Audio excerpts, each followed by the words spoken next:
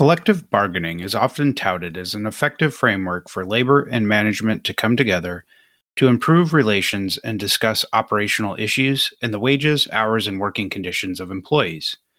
In reality, it can, at least at times, be the source of anxiety, frustration, and bitter disagreement. Have you ever been on your way to or in a difficult negotiation and thought to yourself, I wish there was a better way? Interest-based bargaining, or IBB, offers an alternative approach to resolving labor and management issues or disagreements, premised on the creation of a collaborative environment in which parties can discover mutual interests and, in turn, more durable solutions to workplace issues.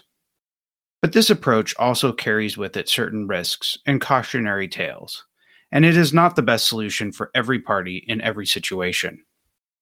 In this episode of The Percolator, Matt, Emily, and Chris explore some of the basics of the IBB process and consider some of the reasons you may or may not want to consider this approach in your future negotiations. As a note to our listeners, the discussion of IBB on this podcast is solely to familiarize our listeners with the approach and highlight some key features. It is not intended as a substitute for a full training regimen on the IBB process. It is strongly recommended that any interested party engage a qualified trainer on the IBB process to include extensive training, practice, and possible professional facilitation before utilizing this process in an actual bargain.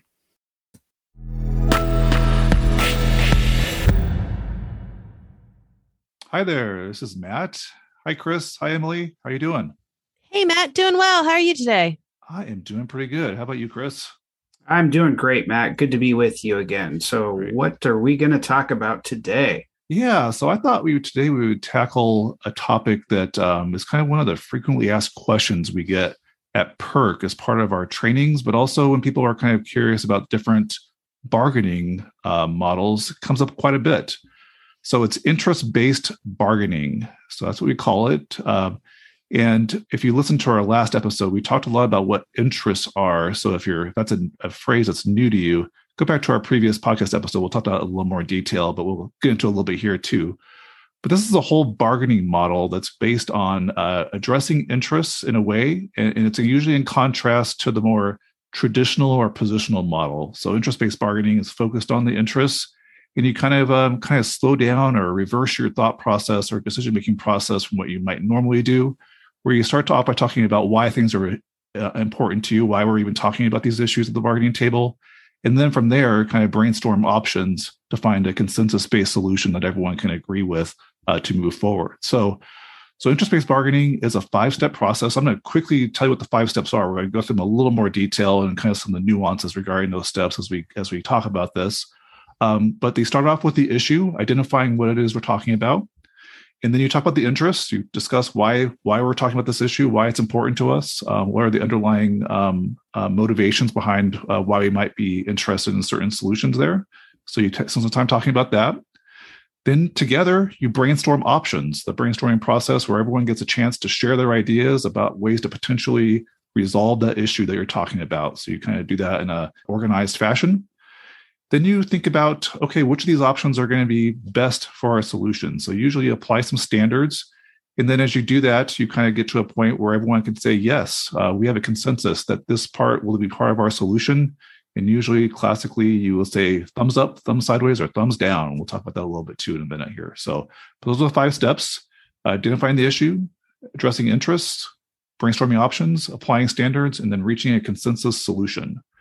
So it's a little bit different. So if it's something that's new to you and we go through this, it's going to feel different if you're used to a more positional model. So we're going to talk about that and kind of what the pros and maybe some of the concerns you might have about that process. But I thought we could start off and turn it over to Chris at some of the underlying principles for why this model even exists and what kind of was the motivation behind that. Kind of came from some interesting source material and some studies and books. So Chris, did you want to give us an overview of that? Yeah, let me just kind of set the scene here for us all, Matt, before we kind of dig into some of those steps that you just mentioned. Because this approach that you just described really had its kind of origins in the work coming out of what's now referred to as the Harvard Program on Negotiation, which was kind of this several decades ago, kind of this first really deliberate and academic approach to kind of reimagining how we go about the negotiation process. We've been negotiating things for as long as humankind has been around, but more recently we've tried to kind of think through, is there kind of a better way to approach this than what we now refer to as our kind of more traditional model of one side asserts their position and the other side asserts theirs, and we kind of go this back and forth until we reach some type of compromise. And one of the kind of foundational or fundamental kind of teachings that came out of the Harvard program was this book that many of you have probably heard of, the Getting to Yes by Roger Fisher and Bill Urey. And that kind of set the kind of stage for this very alternative way of thinking about the negotiation process that they called principled negotiations. And from that approach, we get this particular model that we now refer to as interest-based bargaining or IBB bargaining. And so that really kind of gives us a little bit of context in terms of what we're doing here and why it's so different from the traditional approach. And part of that difference is this kind of somewhat more rigid and delineated kind of 5-step process. So with that, Emily, you want to kind of unpack this a little bit? Yeah, I want to jump in a little bit. One of the things is this process, this is getting to yes in the collective bargaining sphere.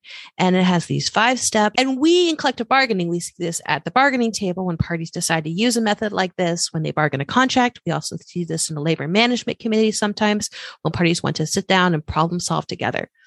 But getting to yes has been around for a while, and lots of negotiators have read it or heard about it. And these theories are not necessarily as revolutionary as they were 30 years ago. And so sometimes if you look outside of collective bargaining and you look at like group problem solving or how to facilitate a group on how to make a decision or all sorts of other ways to have a group work through a problem, it smells a lot like this kind of process. So in some ways, some of this stuff has been sort of brought into our culture over the last 30 years, and we see it. It seems familiar in some different ways than it did when it originally started. So I wanted to give that context. The other part of this is a little bit tricky, but in public sector collective bargaining, we have a different term for a different kind of concept that kind of sounds like this and sometimes causes confusion. And that is interest arbitration. Interest arbitration is not IBB. Interest arbitration is a way of resolving disputes for parties who have the ability to go in or arbitrator after they reach an impasse and have the arbitrator decide the elements of their contract. That's a different universe than what we're talking about here. So if you're thinking, oh yeah, interest arb, I've heard about that. This seems confusing. I just want to put out there that interest arbitration and interest-based bargaining both use the word interest in a very different way, and they are two very different things. So with that said, the 5 steps, what do we start with? We start with issue. What are we trying to solve here? What's the problem? Usually when parties think about what do they want to talk about in their bargaining, they will think about maybe here's a bunch of things we want to fix or contract or language we want to change or solutions we want to reach. But if you go back and say, well, what are the topics that we're trying to talk about? Or what are the problems we're trying to solve? You kind of come up with a list. You show up at the table. You say, hey, maybe we want to talk about uniforms and vacation allowance and wages and medical. Those are topics.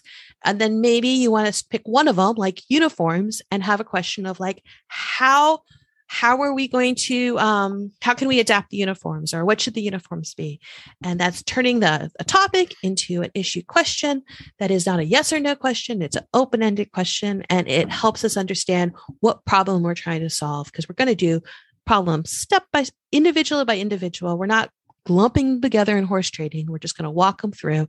So the first one, you pick one, you turn it into a question, and you have a good enough conversation so both sides understand what the heck you're trying to talk about. So that's step 1. What are you talking about? And turning it into the form of a question that is nice and open-ended, but defined enough so that everybody knows what you're talking about. Step 2, interest. Who wants to talk about interest? Sure, I can come in here. And as I mentioned, we did do a whole episode on this, so if you can listen to that. And we also have some other resources on our website that you can check under our training tab, put in the show notes too, about interest. But at heart, the interest is having a conversation and that's up in the process about why those issues that Emily just talked about that you kind of brought to the table, why those are important to us and why we're even talking about them and why we're bringing them here for our conversation. So one of the hallmarks of the interest-based bargaining process is that you do almost everything jointly. There's very little caucus time. There can be a little nuance in that, but generally you're spending a lot of time in the same room together. In classic IBB, if you're doing it in person, you kind of set it up where you don't even sit next to your own team. You kind of intersperse yourselves. But interest is one of the exceptions to that, where you actually will separate into your own caucus rooms and we'll say, hey, we're talking about uniforms, to use Emily's example. We need to tell the other side or inform the other side about why this issue of uniforms is important to us. And so you're going to go in there, and the challenge of interest is that you have to kind of just figure out what your interests are versus what your positions are regarding that issue. And that can be surprisingly challenging, especially when you're dealing with difficult issues. But when you try to get to the why questions, you're trying, okay, is this a why or is this a what? You kind of is the key kind of question there. And so they might come down to like one word, like for uniforms, maybe affordable. Like if you have to buy your own uniforms, and you're thinking of standards, you want to think about affordability. Or if you're the employer, maybe affordability is important to you as well if you're funding the purchasing of uniforms. So that might be one interest. Comfort might be another one. Classic interest with uniforms or clothing allowances. So those are kind of things you do, and you kind of get that together. And then once you have your list of interests together, you get back together and you share them out. You share with the other side why these issues are important to us.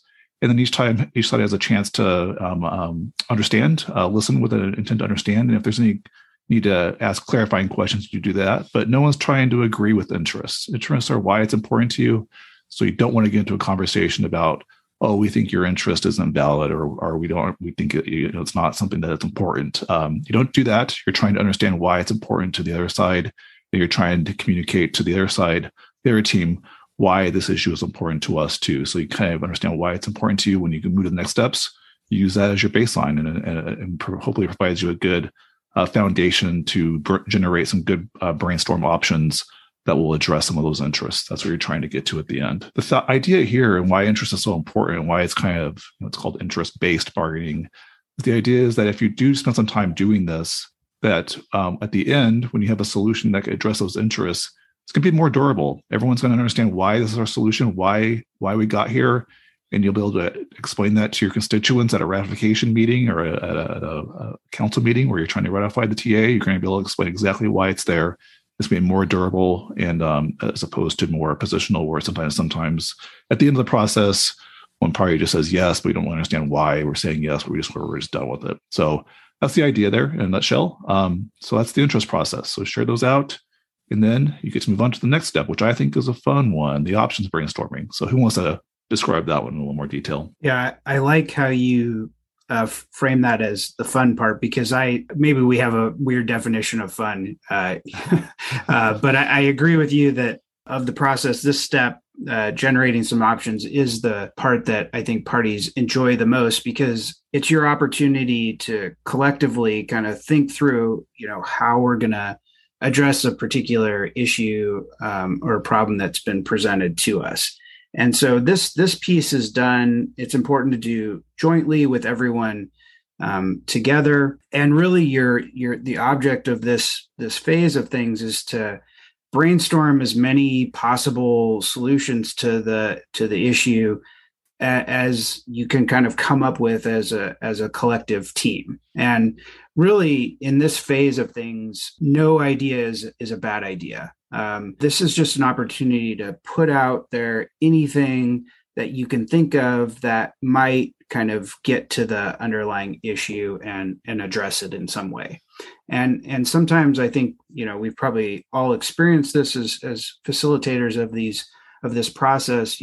Sometimes even the strangest or silliest or most off the wall ideas, while themselves maybe not be the ultimate solution, can kind of lead the conversation in some really interesting and productive ways. And so we really encourage people to just kind of put it all out there and think through any possible options to solve the problems. There's a lot of different ways that you can kind of have this brainstorm. There's different techniques, and we kind of train on these. You can do kind of a more controlled brainstorm method, a more kind of spontaneous one where people just kind of throw out ideas when they think of things, or working around the table, kind of one person at a time until you exhaust that process. There's a lot of different ways to kind of have the brainstorm session, but the important idea is that you have this joint opportunity where everybody gets to share any possible ideas to address the issue, with the always kind of keeping in the back of your mind kind of those underlying interests that both sides articulated in the prior phase. So that's our options phase, and that moves us kind of into the home stretch, the last bit of this. And Emily, you want to kind of pick that piece back up for us? So we're at standards. All right. And I gotta say, for me, standards is this weird step, because in some ways, these are things to keep in mind as you're taking those options and you're moving towards consensus, which is the final step. So you're trying to get all the ideas that are up on the wall or up on the screen, depending if you're virtual and you're in person, and figure out where do you want to start the conversation and where do you take the conversation to figure out the solution that will actually work for you, right? But as you're working through that, you need to think about what options are legal, are affordable, are ratifiable, are practical, and address the interests. Actually, that address the most important interests. And in some ways, that's the most important standard of them all. And it might be really clear that gold-plated toilet seats are not affordable, right? And there might be other options that you can afford this depending on what else you can afford. So I know that some of these can kind of feel up for debate. I know ratifiable. It's at our party, because sometimes you have to have an idea that might take some more conversations with constituents to figure out, is this really a good place that we would want to go? Because it's something different that no one thought of before. And that might end up being part of the IBB process. But ultimately, you need a solution that's going to meet these steps. And I do not want you to say, oh, we're at the standard step. And at this point, we have to decide what our standards are. Because what happens then are people think about, okay, what option do I like? And how do I come up with standards that lead us to that option? Because you already have the options out there. So I actually say, just use these default ones and try to have them in mind, maybe have them up on the screen, how to remember that. And that's a way that you can have a conversation about the different options, or where the different options might be combined or amended or put together that is different than, I just don't like it. It gives you a reason to explain why something's not working for you. Maybe it's just going to be too complicated and you don't think it's really going to work because it has 20 million steps. And saying, I don't think this is practical is a way to start that conversation, rather than that's just a bad idea. So standards, I think, is a reminder to think about these key things. And the most key of them all is, does it address your most important interests? Because in the end, we need a deal that both sides can ratify, and it has to address their most important interests to get ratified and get a deal and have a collective bargaining agreement, or have a MOU, or have something that both sides can say yes to. It has to meet enough of everybody's needs for this to move forward. So that's how I see standards as the sort of step, but still a critical thing to keep in mind. Consensus. We're in the really final stretch now. How do we get to consensus? Does anybody want to talk about the dots? Sure. I love the dots. I know there's mixed feelings out there about the dots, but let me describe what that means. So usually at this stage in the process where you've gone through all those 4 steps beforehand, or 3.5, I guess, if you want to describe it more that way. And you have this list, probably a fairly long list of options that you brainstormed. And if we're there in person, you would have somebody up there transcribing them, numbering them on big sheets of paper where everyone can see them. Electronic world, you might do it differently. But the idea is you can all see all the options up there. And then you have to figure out, where are we going to start our conversation about which of these options might be part of our solution? And that can be challenging, especially if you have a lot of them up there, and maybe it was a complex issue and you don't really know where to start. So if we're in person, everyone gets some dots. Each person is equal in this process. So everyone gets a certain number of dots, little stickers. and they go up to the charts and they put their dots on the option where they want to start the conversation. We're not voting for a solution here. It's not going to be that the one with the most dots is going to be what we agree to. It's just, where do we want to start the conversation? Which one of these options up here is where we want to start talking about where our consensus solution might be? So you do that, and then you go up there and you start with the one that has the most dots, and somebody just leads out the conversation about that option. And then you kind of get to the point where hopefully you're getting to a sense where your facilitator or somebody says, hey, I think we kind of, as you talk through the options, sounds like most people are kind of on the same page with this, or we kind of have an idea here that might work. Let's check for consensus about this being either our solution or part of our solution. And again, the classic way of doing that is using thumbs. So you do thumbs up, which means, yes, I think that's a good solution. I support it. Let's move forward with that. Then there's thumb sideways, which is, you know what, I can live with this. I'm not super excited about this being part of a solution, but we've had a good conversation about it. We understand why the downsides and upsides of that, and I've had my say, and I can live with this, and I will support it going forward. And then there's thumbs down. Thumbs down means that we kind of keep the conversation going. I think a lot of times in IBB, people are, this is where there can be a little bit of fear in the consensus, because it feels like just one person putting their thumbs down can cause the whole process to go sideways. I don't see it that way. I tell people that when they put their thumbs down, they have a job to do. They have a job to explain to the group why their thumb is down. And if they have concerns, it might mean that they see some issue that hasn't been addressed, and they see that as being a really big issue that needs to be fully fleshed out. They might think that, hey, this is not going to be ratifiable. This is just not going to work. That might be something, and we need to talk about that, those concerns too. So there can be a variety of reasons why somebody might have their thumbs down. But the key is that even if one person has their thumb down, you keep the conversation going until everyone can get to a thumb sideways or a thumbs up before you have consensus of that being part of your solution. So you might do multiple processes here of consensus. So you may have like more than one option up there that ends up being part of your overall solution. So you keep going. And even if one option becomes part of your solution, you keep talking until you kind of say, hey, we've solved our issue question. We look back at our issue question, refresh our recollection of the interest, make sure we're addressing those. Are they meeting our standards? And if we can say yes to all those questions, then you're done. You have your consensus-based solution there.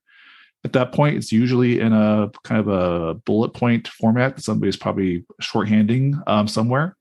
And then usually we recommend that you farm it out to a subcommittee, somebody who's good and at drafting up contract language. Say, hey, we'll give it to these two people or one person who's really good at that. Draft up what you think are contract language that reflects that consensus, and we'll take it back, bring it back to our next meeting. And at that point, you have a consensus agreement and you're done with that issue. And everyone is very happy at that point. So that's where we are. So that's consensus in a nutshell. And then that's the end of the process for that issue. So there you go. Yeah. There you go with a brief overview. Now, a Very little bit of brief. information can get you in a lot of trouble. So I would suggest if you want to do IBB, call us up. Let's do a training. Let's get everybody on the same page. Let's talk about this at the whole table and people and see if we can like have a conversation about how it might work at your bargaining table. Because just listening to this little podcast is not going to be a recipe for total success because it can get a lot more nuanced than that. But this is a good overview. Yeah. And I'm probably about that because I did want to kind of briefly, maybe as we close out this conversation, like the three of us are on the training team at PERC. And we've all served in roles as where initial calls come in. People are saying, hey, I've heard about this. I don't know much about it. I have concerns about it. And I was thinking, maybe close out with some of the common concerns you hear and what people might think about if they're just thinking about whether or not IBB might be an option they want to look at. So I know one of the things that is really key to me, and I kind of will ask people to think about this and have conversations with the other team, the other side about, is make sure that everyone's on the same page with this being a transparent and open process, because it really is the key here is sharing information. You're not hiding the ball as you would in a positional or traditional model. So making sure everyone's on the same page with that, and there's a trust that's there for that. And remember, you're going to be doing a lot of your work jointly, and it's going to be very much of you're breaking down the us versus them mentality that might be more natural if you're used to a traditional model. So making sure that everyone is on the same page with doing that. And remember, everyone in IBB is, at least the bargaining table, they are in the process, they are participating and they're all equal participants. So you do have kind of break down the official spokesperson type model in that everyone has an equal say. And that's also an important piece of this. I think that should do it for us today. Thanks so much, Emily and Matt. Great conversation. And we look forward to hearing from all of you further on this topic.